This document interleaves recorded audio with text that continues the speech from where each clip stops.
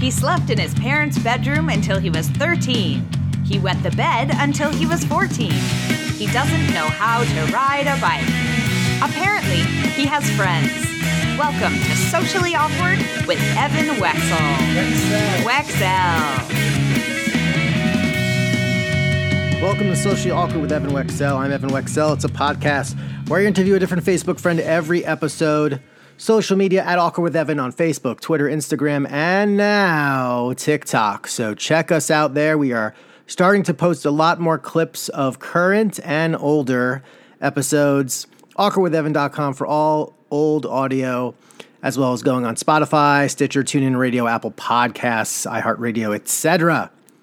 So this week, I am interviewing a friend, a money person. I have not ever, I think, interviewed a Facebook friend where mainly we're talking about finances, but Sarah Nicole Nadler, basically self-made.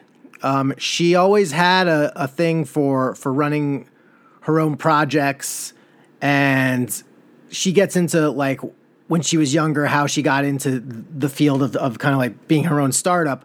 But now, I mean, if you go to her website, and I mentioned it during the episode, I mean, she's created her own businesses, her own courses. She's a money coach for entrepreneurs.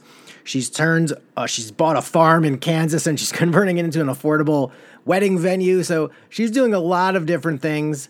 And I definitely asked her a lot of money questions, and I even snuck in some author advice. If you're writing a nonfiction instructional book, I think that's how she put it. She goes into the 8 steps, whether she made them up or she got them from somewhere else, of what is needed if you're writing a book. So Renaissance woman right here. Check out my talk now with Sarah Nicole Nadler.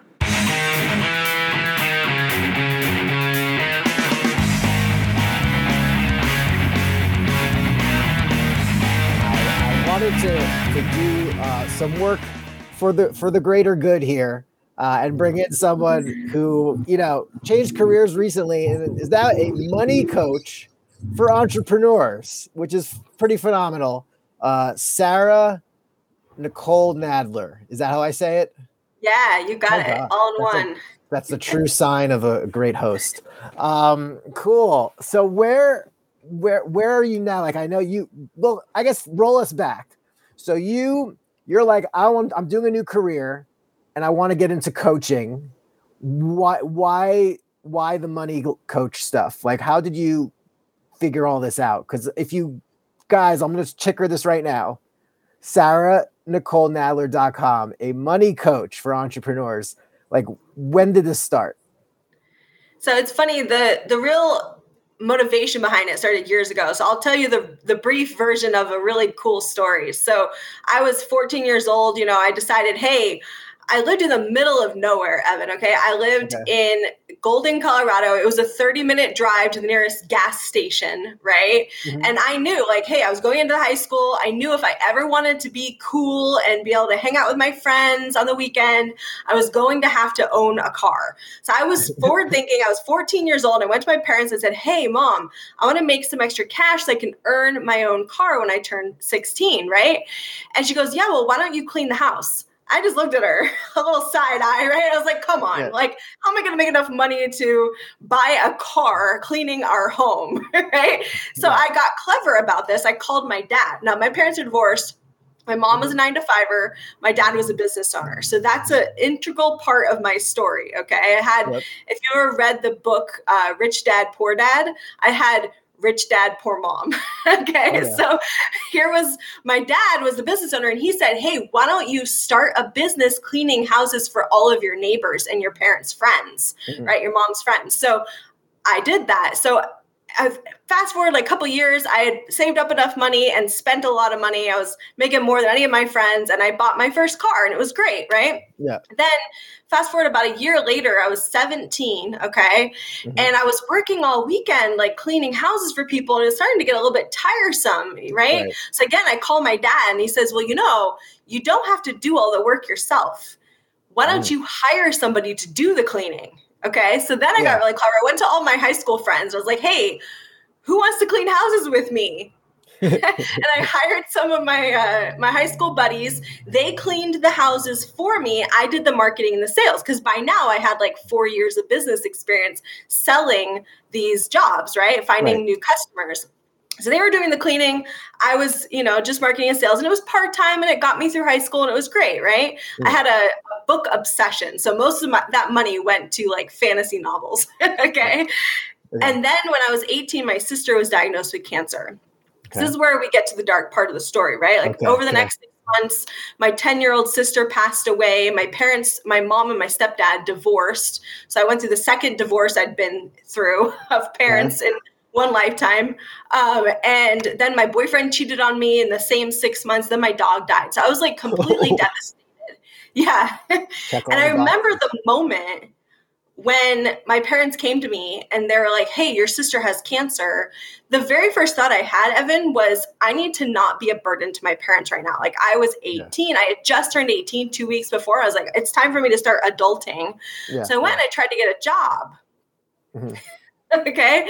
And I couldn't find a job for more than minimum wage, right? I had just barely graduated high school, no work experience, had never been taught anything about money, had never been taught anything about, right? Like any of this stuff. I didn't know how to buy a car, didn't know about how to buy a house. My parents had always done those things for me. And so I was trying to get a job and I couldn't find one. So I called my dad and he's like, well, why don't you take the business you already have and just build it up. So over the next 6 months, as my mom and my stepdad were divorcing, my sister was on hospice care, my boyfriend was cheating on me, like I was building a 5-figure business. And it took me 6 months to get up to the point where I could actually support not only myself, but my family. I was helping my parents financially. Wow. So that was my first experience in business. I've built and sold 2 businesses since then. And so in 2018, I was like, hey, you know what? I've learned a lot about money over the years. A lot of the business owners I speak to, they're broke all the time. They're making like 7 figures and they're spending 8, right? Wow. Okay. And they don't know how to budget. They don't know how to do a lot of the things that I've kind of, through the school of hard knocks, had to learn about money. And so I decided to go back to school and get my license and become a licensed financial advisor. But I've structured my business as a money coach for entrepreneurs. Okay. And then I know you've created various courses along the way. Like what's your structure right now? Because right now I know you've said I have like a few, like I have passive flows of income. I think everyone would want more passive income. You have courses, and you have a nice ranch. How did this all kind of fall into place for you?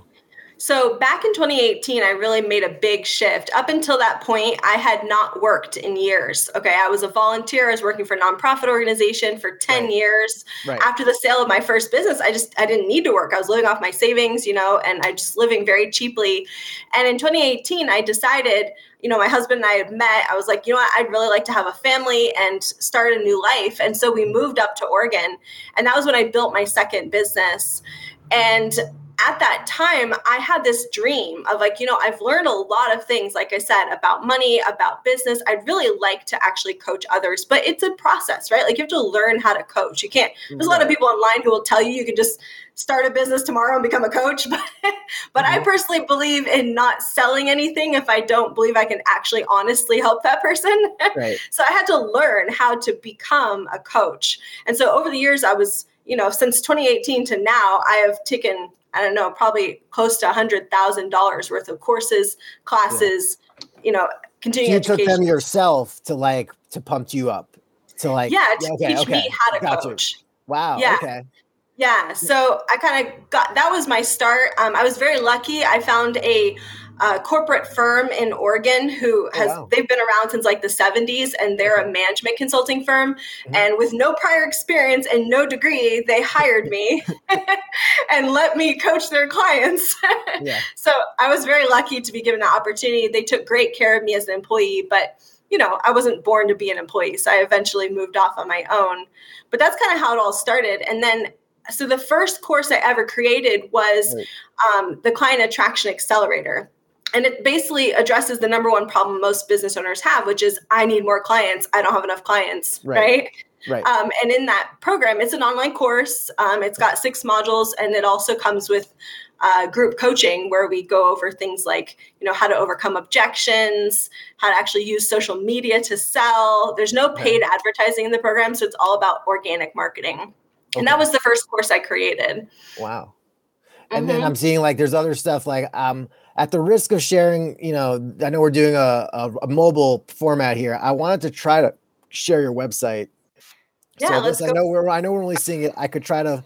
I can't flip it into the other mode. Yeah, this is like a cross section of the website, but you have like training, podcasts, interviews, and then I saw the most recent thing you did, which was wedding budget planner. So you've run into people like they're all excited to get married, but then they're broke after they get married. Like that, they just what were they thinking going into that? Like, I mean, I was fortunate. I come from upper middle class area of the country where the parents kind of hooked us up. But like, what are people like? Do they not have the foresight, or are they just like they're going to go for it and hope they make it back in gift money? Like, how does that? Sounds like a minor epidemic. It is. It absolutely is quite epidemical, if that's a word. Okay, it's seriously like I have found multiple couples who come to me in pretty desperate straits. They're deeply, deeply in debt. One of them had already filed for bankruptcy before they met me. Right. And a lot of that came from the fact that they had, like you said, a bit of it was a lack of foresight. A lot of it, I think, honestly, Evan, is this whole like keeping up with the Joneses, right? Like they're trying desperately to be seen as having more wealth than they actually have because their family are hating on them or friends are shaming them for not having this perfect wedding. Right. Or they somehow think that perfect wedding is going to launch a perfect relationship, which you and I both know marriage is hard work, right? And having a great wedding doesn't mean you're going to have a great relationship, but that's kind of sold to them. So I put this budget planning workbook. Consultation here. Yep. Yeah, it comes with a free consultation. It's also it's a downloadable PDF guide to how to plan for a wedding within your means and still make it look fancy, look expensive. I told you I just want to see if your video paused for a second. Let me did it? Yeah. Oh, interesting. I'm seeing you're all black. Let me try to leave and come back. Or let's see. Leave and then let you back in. Does that work? No. I'm trying. Let's see what happens. Okay. I'm going to leave and come back. Here I go. Yes. So that's right. So she does free wedding budget planning. And there's a course on that. And let me see. Let me bring her back. And she's still black. Oh no. This is horrible. It's so odd. Let me see what's going on here. No, you're all black. This is very strange. You know what? Let me end this recording and try to get a new one. Okay. And maybe I'll put them all together. Let's do that. So that is why we are recording things and then playing it, not doing it live. But this is also a good opportunity, as I straightened out Sarah's sound issues, to go to patreon.com/funnyevan to support the podcast on a monthly basis for as little as $1 a month. All kinds of reward tiers available there. But if you'd rather just have some socially awkward swag, you can go to the spring link in the show notes where you have a bunch of awkward shirts. And we're going to keep on adding some awkward shirts. I have a new slew of shirts I need to put up there. But it's fun. So $5 off with the code awkward. And of course, you can always rate, subscribe, and share the podcast. But let's get back to my talk with the newly rehabbed sound setup of Sarah Nicole Nadler. Okay, so what you were saying is, I don't even know what you were saying. I was looking at your black screen. What were you saying when they realized that they got married and then the aftermath? Yeah. So like I said before, I've built and sold 2 businesses. The second business I built was a wedding planning business. And while I was doing this, I kept finding that couples would spend like astronomical amounts. I don't know if you know, but in the United States alone, it's like the average wedding is like $20,000 or something like that for a single day. Right. Yeah. And there's tons of garbage going on in the industry where, venues will charge one price if it's a birthday, but a completely different price if it's a wedding, and it's like astronomically more expensive. Mm-hmm. So I decided I really didn't want to be a part of this very unethical activity. So I ended up moving out here to Kansas City, buying a 16-acre farm and renovating it as a wedding venue so that I could offer very affordable wedding services to couples. So we rent out our farm, we rent out our Airbnb as a space at a very affordable rate. And I created this workbook to help couples decide, like, at my price range, what kind of wedding can I afford? And using my background in wedding planning, I actually helped them create a wedding that is within their budget, but looks expensive, looks very tasteful. It doesn't look like it came out of the dollar store, but it probably did. So are you living in Oregon and Kansas City, or is it you're Oregon now, but the ranch is in Kansas City? We sold our Oregon home, and I sold my business from Oregon and moved first to Florida and now to Kansas City. We like to travel. During COVID, we actually became digital nomads, and we lived in like 5 different states in a single year just to try it. Nice. So you like just live out of like a big van? Or we lived out of vans, we lived out of hotels. I mean, we weren't living on the cheap necessarily, but it was certainly fun. We did a lot of travel. Oh, cool. So good. So you provide that service for them. So like, but if someone was like, say they just got engaged and they're like, we're gonna have to do this ourselves, you would recommend, besides renting your ranch in Kansas City, like there's various hacks you provide for them? Yeah, regardless of where you're located, the PDF guide will help you. It's simply meant to help you decide, like, what can we afford, and to look long-term at your budget instead of thinking of what could I possibly splurge on that one day. Instead, set goals for your lifetime. Like, do we want to own a home? Do we want to have a family? Do we want to build wealth, build businesses, build passive income? And then from there, okay, how much are we willing to spend on this one day? So it kind of puts things in perspective. And then once we've made that determination, I show them how to actually plan a wedding that looks like you've kept up with the Joneses on the budget that you decided. Okay, cool. And then I wanted to go back to one thing, because you were saying like you have millionaires that are like 7 figures, but they're spending like 8 figures. Like how does that become like a practice? Like usually I think people think like, man, like say I'm making 50,000 a year, and man, when I make 75, that's going to be it. I'm going to be set. Or it's like, oh, I'm making 100 a year.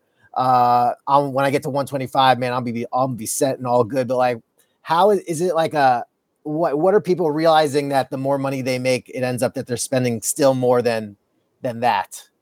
Oh man, talk about socially awkward as a topic. This is one of the toughest things to get people to open up about. I'm going to be completely transparent with you, Evan. I was one of those people. So again, in 20, I was too. I spent way more. Like, and I was like, I was very, very credit card happy. And while I always paid my cards, I didn't like having them. And I'm basically my card situation is like 1 or 2% of what it used to be. So, but still, like, my income went up the last several years, and, I'm still like, I still would want, more, another 20 G's, raise it another 20 G's or another 20. But what are you found out when people are willing to talk to you about that? So what I have found is, first of all, sharing my own story with them is very beneficial, because at one point I got myself into $20,000 worth of credit card debt that my husband didn't know about. And I had to come and fess up to him and tell him. And then it was funny, because at that point is where he taught me the budgeting system that he had developed for himself that he had never shared anyone with before. And I was like, my jaw was on the floor. And I actually created an online course where we just teach that budgeting system. It works for individuals. It works for households, like family budgeting. It also works for businesses. So that's been really valuable for us. That's what we teach people now. But I can tell you right now, like most people, they come to me, and it doesn't matter how much money you make if you have a spending problem. And it doesn't matter how much money you make if you don't have a system to budget, because everybody has a tendency to spend more than they make if they aren't tracking it, right? It's like that definition of confront is to face something without flinching. If you can't face your money without flinching, you're liable to spend more than you make. And especially for business owners, because we have this tendency to want to constantly invest in the next new cool software, invest in more marketing, right? There's a lot of expenditures that come with a business. And if you're not keeping track of them, you can very quickly operate your business in the red. Yeah, I just I think like, well, the way I do it is like I set it up where I know the month ahead, and I obviously know what I always make it like a game of catch up, but sometimes you catch up so much that you're like so far ahead by the end of the month, which is a good thing. And then you're like, what do I do with that? But at the same time, like, you know, I had like a lot of like my budget for the month free up, where I'm like, oh, good, I'm gonna have all this extra money now freed up. And it turned out that it didn't feel like a lot of it was as available as I thought it was going to be. Like, or other things like the vacuum was filled. So, you know, I guess, do you recommend people just like put the things you were intending to have or to get that for that time period in your budget, or just catch up to the basics first and then go from there? It's such a good question. And there's a lot of books out there that will tell you one way or the other way. There's a great book called Profit First, especially for entrepreneurs and business owners, where it talks about like pay yourself first as a business owner and then invest into bills and things like that for the business. There's people who have the opposite belief, where it's like, I need to pay the people who I owe first, and then anything that's left is mine, right? The way I do it, and the way Ben and I have taught it for years now, is we have what we call an allocation system. So in the allocation system, what happens is you plan ahead and you also look backwards. Okay. So we're looking in the future and we're going, okay, what bills are coming up? And every time money comes in, we're setting aside a certain amount towards each of those bills. But we also treat savings as a bill. Instead of treating it as this nice to have, we go, hey, I have to have a new car 10 years from now. So I'm going to allocate money towards that as though I'm paying already. So it takes discipline, because obviously it's very tempting to be like, not this month. Or like, for example, like my May is way busier than my June. My June's going to be lighter. And it's like, this expense, I'm going to not pay what I intended. I'm just going to pay this much. So but if you keep doing that, I guess you're never going to get there. Like, or when you do get there, you know, it's like, you know, the curse of like, say, getting like a 0% card is like, yes, I'll use it now because I know things will be better 15 months. But like when 15 months show up, you know, it's like, I'm not interest time. So I just, you know, it's good to like just have someone like you on that to kind of let people know, you know, you have to, if what you intend is something you intend, you need it to go on your plan so that it's there. And it's interesting you mentioned self-discipline, because in my experience using the system we use, self-discipline doesn't really play so much a part of it as what I call self-love. Like there's self-discipline, there's self-love. Self-discipline is like, I have to force myself to do this thing. The way I do it is I take a client and I say, hey, look, I want you to treat your business as someone besides you, because legally it is a separate entity, right? So would you fail to pay your wife if you had promised her that money? Would you fail to pay your best friend if you had promised him you would pay that money? So why are we okay to do it to ourselves when we wouldn't do it to someone we loved? That must mean we aren't loving ourselves, right? So like increase your affinity for yourself to the point where you're willing to treat yourself the same way you would treat someone else you loved or expect them to treat you. And so it's a little bit of that money mindset where you flip the script on the way someone's thinking about something, and it actually takes away this concept of like, I have to have self-discipline. Because I'll be honest with you, Evan, I suck at self-discipline, especially when it comes to money. If I have extra money, I want to spend it. So I make sure that I don't treat it or believe it to be extra money, right? I don't think of it. It's just part of what you're expecting. Even if it's not lined up, like do you find that if you like, I'm going to have that money for that month, if you intend that, even if it's not, you don't know where it's going to come from, more often than not, it'll show up? Yeah, I do believe that there is a bit of a spiritual aspect to it where, right, intention is what causes something to occur.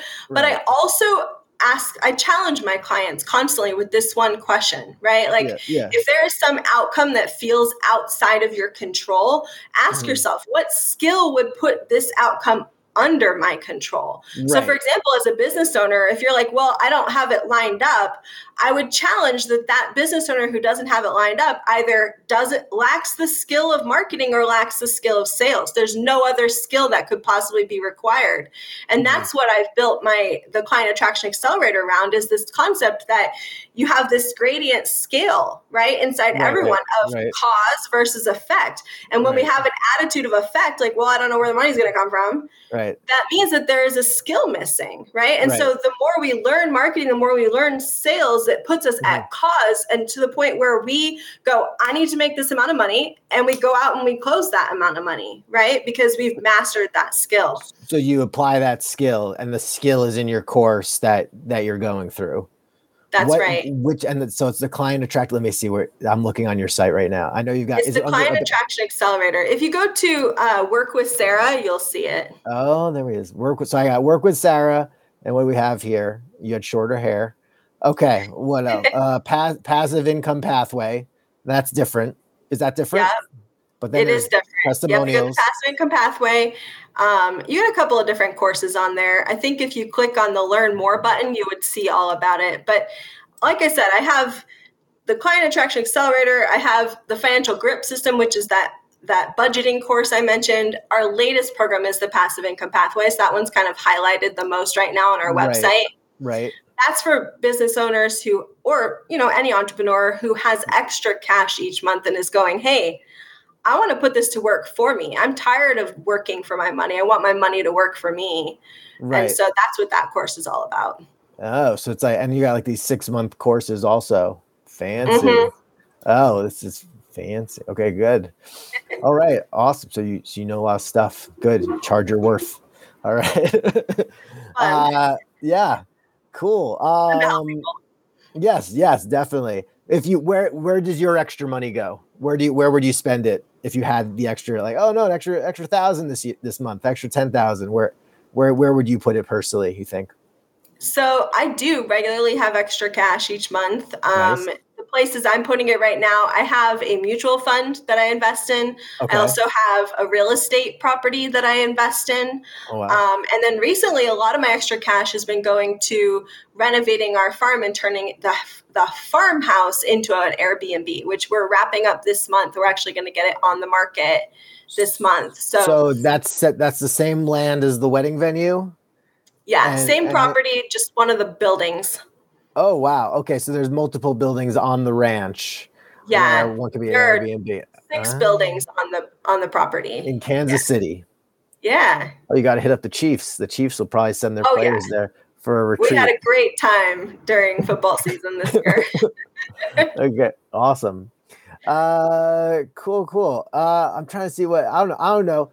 This is our only extended conversation we've ever had. Do you have any questions for me? Because we've never really spoken at length. Yeah, I would love to hear more about. I mean, the things I know about you, Evan, are you're hilarious, and you do dabble in politics, and that's about all I know. So tell me, what have you been working on lately? Well, that's it. I ran for state senate in 2020. And while I still follow it, I don't recommend it. I mean, probably one of the most rewarding things I ever did was run for office. But the idea of do I really want my day to day to be, in Sacramento or even in Washington or anything like that? So that's kind of what I was kind of looking at. But the funny stuff is good because I'm always looking at ways to yes, I tutor a lot of kids. That's another thing I do. And I do the comedy still. And I'm always finding more ways to refine how I outreach to those places. Because, if you nag people enough, either they say yes, or they unsubscribe. So you gotta, there's a balance. But that's pretty much what it is. And then like, with this podcast and adjusting to how technology is taking it, I have now new ways to get this podcast out. Never would have seen me on TikTok. And really, this because of the podcast is my excuse for being on TikTok. That's awesome. So, I personally fell in love with TikTok. But I don't use it for my business. I use it as a fantasy author, which we didn't even cover today. Right, because you said you love reading fantasy books. Like you seem like not to like typecast you. You seem like you would make for a good fantasy author. Oh yeah, I mean, I've been a fantasy fanatic my entire life. Like, just so you know, when I was a kid, someone asked me one time, I was kind of older actually, I was like probably 12 or 13, maybe 12. Someone asked me one time what I wanted to be when I grew up. And for whatever reason, it was the first time anyone had asked me that question that I could recall. And so I kind of sat there for a second, I thought about it, and my answer was, I want to be an eccentric old lady. That was my answer. And by the time I turned 16, I could sew, I could make my own clothes. I could throw a throwing knife and hit a bullseye, every time. I could bareback ride. Like, I have 100% my entire life wanted nothing more than to just be Xena, the warrior princess. All this like finance and business, it's fun for me, and it's the way I give back to the world. But in Sarah's true form, she is wearing a crown, holding a sword, writing down the bad guys. And since there's not really a lot of professions you can do that in today's world, so I just write about it instead. Are there books out or being written right now? Yeah, I write under a pen name, but yes, I do have multiple fantasy books. And you don't want to tell us the pen name because I'm not, only because there's a reason for me to keep my professional lives completely separate. Okay. I got you. But yeah. Because one of the first episodes I ever had of this podcast, man, it was back in 2016. I interviewed Garrett Robinson. Do you know Garrett Robinson, Megan? Yeah, Robinson? I'm good friends with him. We lived they were in Oregon by each other in Los Angeles, and then he moved to Oregon, and then I moved to Oregon. Yeah, they came to my show. I did a show at Linfield in McMinnville, and they were there. And then I podcast with him, like one of the first ones, because he has this Underrealm series. I don't know what he's writing now, but apparently, like it, totally flipped his life the right way. Yeah. And that's kind of the way they go. And Megan helps a lot. At least that's as of 7 years ago. I don't know. Since then, I'm sure that things are going great. But yeah, that was definitely a fantasy. He created like a whole. It's all about creating the series. Is that what you're kind of doing? You're definitely doing like a saga with characters. If you want to monetize and actually make decent money as a fiction author, it's all about having a series. So yeah, I have multiple series, and yeah, I love writing. It's one of my favorite things to do. I usually try to get a chunk of words done every morning before I dive into work and things like that. Okay, and let me ask just advice then. I'm working on a book. It's all the spam conversations I've been having with people on Wheel of Fortune's app. So I get random chats from people that and their English is always bad, and they're asking me personal questions right up front, or they're saying very over the top things right up front, but they always want me to get into like Google chat with them because who knows what they want to. So I can list these conversations out sequentially, chronologically, or I don't know if I can categorize them. I do want to show like how I'm getting used to handling them. But like I've had some like epic encounters of back and forth, but I've also had some where I want to kind of let it develop, or they get blocked after a while, or they get kicked off because it's this one guy, I don't know, he's like asking me by the end of he's like, hey, can you get me a PS card so I can play Steam? Like Steam, I can stream some games. And like, what are you talking about? These are asking me now. They're not like asking me like Google Chat. I'm never gonna, but. Do you reckon to make a format of that, which is there's a little bit of fantasy to this? How is it? Is there a more interesting way than just listing out these conversations I'm having with these people like day by day, or totally? What would be your advice? So every time you sit down to write a book, you have to ask yourself this question, which is, what is the purpose of this communication? Because all writing is simply a form of communication, right? It's an exchange of ideas. So at the end of writing your book, at the end of reading your book, what effect do you want to have created on the reader, right? Are you trying to educate them on something? Are you simply trying to entertain them? Is it a mixture of both? I'm trying to pass this off as potential scene study for actors. So if they ever need like a good 2-person scene and it's kind of awkward because it's based off of like these actual sports. Like years ago, I published a sports talk call. I transcribed sports talk calls where like these are like just nutty people that called into a show and the guy was like not having it. So that was more to anthologize and and create like potential like read throughs that can be funny. This I think is everyone's experienced this, and it's just like some people would usually block or not reply, but me, like I want content for this book. So I mean, I even get like these text messages sometimes from random people where what was the one I had a few days ago where it was like, oh, what is I hope his cake is going to be ready for Uncle's birthday, and then I'm like, well, what do you want the icer to put on the cake? So then I just kind of play along with them and I let them off. Sometimes I let them off the hook, but sometimes I'm like, I want to see if I can crack them and get them to drop the veneer. I don't know. Like it's more just like reading a bunch of weird conversations with spammers. I've seen people on YouTube, like they kind of like, document their journey with this one person for like 10 minutes, which has gone like super viral. Yeah. But I think just the idea of showing my development of how to address these people, but I don't know if there's other ways, I don't know. Maybe I insert some commentary pages. I have no idea. That's the thing. I don't want. Yeah. One thing I will say is like learn the rules so you can break them. That's a great rule of thumb as an artist, right? So I'll teach you a framework, and then as an artist, you can decide how strictly you want to stick to that framework, right? Okay. Yeah. But when you're writing a nonfiction book, which usually is an educational piece, as opposed to a comedic book, which is supposed to just merely entertain, right? Right. If you merely wanted to entertain, you could just make this a book of a list book, like you buy those. They're like coffee table books. Much like a list. Yeah. It's just a quote. Yeah, like you just have a list of them and they're entertaining. If you want to actually educate someone, I would follow the 8-point structure. Okay, what's your 8-point structure? Are you ready? Oh my gosh, I have no word. We can't write notes on the screen. It's okay. I'll add it. I'll add it to the ticker. Okay, let's get number 1.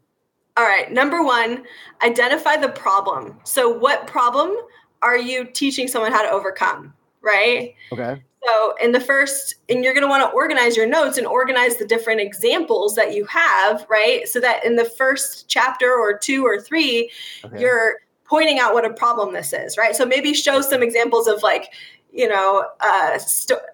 conversations that went really bad really quickly, right? Or like really awkward questions like, can you show me a dick pic, right? Like all these like really... I never get that. What I do is like, join Google Chat. Don't you want to see pictures of me? You mean like of what? Of your food? No, me. Because I'm always going to be like playing dumb. Totally. So again, like in the beginning of the book, you would highlight the problem, right? And give examples of the problem and why it's a problem. Okay. Number 2, you're going to present the solution. Okay. So in the book, you would this could be a one-liner or it could be a whole chapter where you're going to outline what you're about to teach, right? I'm going to teach you how to not get scammed, how to respond so you sound like an idiot so they don't want to talk to you. Outline the skills that you're about to teach them, right? Okay. Without going into depth, you're simply going to outline the solution. Okay, we got that. Number 3, you have to assert your credibility. Why would anyone finish this book, right? Like, and for you, again, that might be because I'm really funny. It could also be like, because I've been, attempted to be scammed 5,000 times on this app and I've never been caught once, right? Like what's your credibility? It doesn't have to be anything like a degree. It just has to be like a reason why someone would listen to you. Okay. Number 4, show them the benefits again, right? Because remember, we're writing a whole book. Repetition of message is important. So on the 4th step, you're just going to show them the benefits again. Okay. even if you've already mentioned them. Good. It's called Sarah's 8-point plan. 8-point plan to writing a book, or a nonfiction teaching book. Yes. Okay. And then, okay, I'll put nonfiction. Yeah, the 8-point structure, and it's not mine. I mean, I didn't come up with this, right? That's okay. Sarah. I'll put maybe Sarah's. Yeah, maybe Sarah's. There you go. Okay, there we go. We'll do 8-point structure. Okay. Number 5 is give them proof. So this is where, if you haven't already, you start giving them example after example after example of times when you managed to get the guy to crack, or you managed to. I never do. Well, what happens is they'll say, if you don't go to Google Chat, I'm not going to talk to you anymore. And then what I'll do is I have one where it's like, I always make like a question at the end. I'm like, oh, okay, but my Google Chat is blocked. How's the weather over there? So, I'm just kind of dragging them on. Mm-hmm. Good. Yes. So giving examples would be step 5, right? Give them proof that your method works. Yes. Right? Number 6 is make a promise. Usually the bigger the better. Like, okay, so if you apply what I've taught you so far, if you apply what I'm about to teach you next, here's what your life could be like, right? Even if it's just comic relief. That's true. Usually, because you'll never be bored again. I usually have closing remarks from my wife where she just says this book was like a dumb idea. I don't know why he's wasting his time doing this, but I guess I could have closing remarks that, could be a little more, hope the more you know, like a PSA. But I wrote that up front. But we'll see. I could always move that. And the promise, like I said, especially for a book like that, could simply be you'll never be bored again if you follow these, right? Like it doesn't have to be anything significant. Yes. Number 7 is warn them against waiting. So now we're coming towards the end of our book, right? We want to tell them, here are the consequences of not applying what I just taught you, right? Like if you don't want to combat, because I do have people. The thing is, like now that I do this, people like send me their conversations. Like, what do you think of this one? Or, here's my latest. Or they'll show it to Kelly. Hey, here's a conversation I had. So that's hilarious. Okay, so warn them. I'm gonna have to start sending you mine because I definitely get these on a regular basis. Hey, I could have a contributor section. That would be like. That's the thing. I get a lot of times. I get, are you male or female? And like I get like, and then sometimes I never want to go like. I do want to be one time. I'll ask them like maybe like what their pronouns are. I would like to do that one time, but for the most part, I don't want to get into that like stuff and make it too derogatory. So. Totally. But usually I'm like, my gender is private, or I said one time I'm an effeminate male that watches a lot of American Idol. So things like that. Okay. So then step 8 is a call to action. So now tell them what to do next, right? Okay. And if you're selling something, this is where you highlight your next offer. Okay. If you're not selling anything after your book, it's a standalone, then you just tell them, hey, here's the good I hope you'll go do in the world, or whatever. Here's my podcast where you can check out more hilariousness by me. Okay, right? I have a page for closing, other plugs. Like I do here, like let's support the podcast. Go there, or let's here on TikTok. Go there. Okay, I got you. Okay, good. So we'll have this 8-point, you guys. So we're sharing an 8-point plan for writing a nonfiction teaching book, which is good because I also do want to write a book about how to be a 6-figure tutor. That would probably be more aligned. I have started writing it, but it's not as interesting to me as me just compiling spam conversations. I would do a really good job telling you how to be a 6-figure tutor because I literally started from $40 an hour driving everywhere to a lot more, mostly online. But the courses are where it's at. I think that's where probably a lot of you get passive income probably from like having digital courses. I could create a bunch of them. So Yeah, that's a great conversation we should have next time we meet. Yes, next time we meet.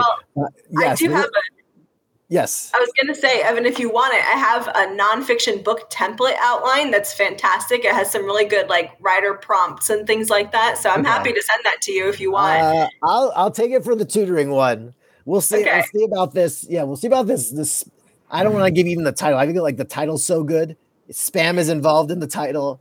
My subtitle, I will tell you. I think it's like, shoot, what did I want to call it? Here's the subtitle of my book. Discussions with aspiring criminals who have poor communication skills. I like it. I'd read it. That is my, Sounds hilarious. yeah. So it's all about the subtitle. And I mean, I've done the Kindle stuff before. So, okay, good. This is very helpful. Helpful. Cool. So we've learned a lot. We learned a lot about budgeting weddings, learned a lot about building yourself from the ground up and creating properties, renovating, and 8-point plans and books. And because of technical difficulties, we can run this as a 2-episode episode. Love it. Yeah. Okay.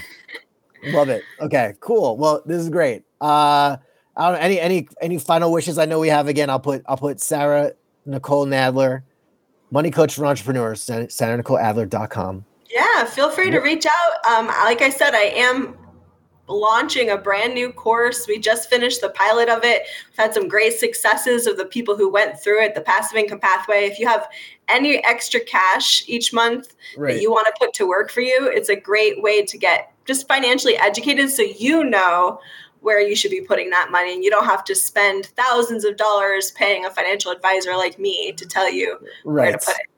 Oh, good. But they can if they want to. They can if they want to, but again, I'm trying to bring this financial literacy to the masses, to the people who probably never would come to my doorstep with $250,000 saying, "Hey, Sarah, where can I invest this?" Like, most Americans make, I think the average right now is still about $40,000 a year. So that person's never going to come to me with $250,000 and say, "Hey, where do I invest this?" Right? But they do deserve to know where to actually put their money with the extra $5, $10, $50, $100 they do have. Yeah. So that's what this course is about. Yeah. And as a tutor, I know like they don't teach a lot of this in school, but like I'm getting hooked up with learning a skill. IXL, this is a website for like kids in online school, but they also have this financial literacy little unit that which kind of teaches you a difference of like between taxes and paying various things. And I think that definitely is more needed because like I know learning, like I've scoped out before, like I really upped my tutoring. I was trying to like scope out, affiliate marketing, which I would still go back to and still do once in a while. And I can tie it into the podcast, but I've always been told like health, wealth, and relationships. Like those are the 3 things that people will always go after. Pay for. So, it's good to you're handling that. So, excellent. So yeah, we'll see where this goes. I will follow your journey. Thank you. And yeah, keep climbing. And awesome. And if I'm ever in Kansas City, I'll squat on your property. Yes, please do. You're always welcome. Oh, good. I'll book some gigs in Missouri or Kansas or whichever Kansas City you're in. Are there 2? There are 2? No, it's one city, but it straddles the state line. Okay, well. Yeah. Okay. We're on the Kansas side with Dorothy. I've flown into Kansas City before. I mean, I've done University of Kansas and other things, but I'll okay. Good. Awesome. Yeah, so come book some gigs. There's some great comedy clubs and stuff like that out here. I usually do the college thing, so I have to hit up people I'm blasting in all those directions. And I'm in my quest to get to 1 million miles. Delta. I think I'm nearing 750. So I'm impressed. Yes. Cool, Evan. Well, thank you so much for having me on today. This has been a lot of fun. You got it. We're going to share the word. And it's all Sarah all the time. Awesome. And her fantasy novels, just guess what her pen name is and go from there. Yeah, that's right. We'll do another episode and I'll pretend like I'm somebody else. Yes. Okay. So I want to thank Sarah for coming on the podcast. Hopefully you guys got a lot out of it and you can follow up with her. She can definitely offer you advice, direct you in the right direction, I guess. That's a little redundant. But got a lot out of her. I'm glad she came on. And definitely, if you're looking for some finance pick-me-ups, she's the person to go to. So thanks for checking out the podcast. New Facebook friends coming your way. And of course, if you want to go to youtube.com/@EvanWexell, there is an awkward archives playlist that is populating with old clips of old episodes that I can also put in the show notes. So a lot to check out, a lot of awkward to be had. See you later. Stay awkward. You know I will. Thanks for listening. Go to awkwardwithevan.com to like, share, and subscribe to the podcast. Now for Evan's mom to pick out his clothes for tomorrow. See you next time on Socially Awkward with Evan Wexel. Wexel. Wexel.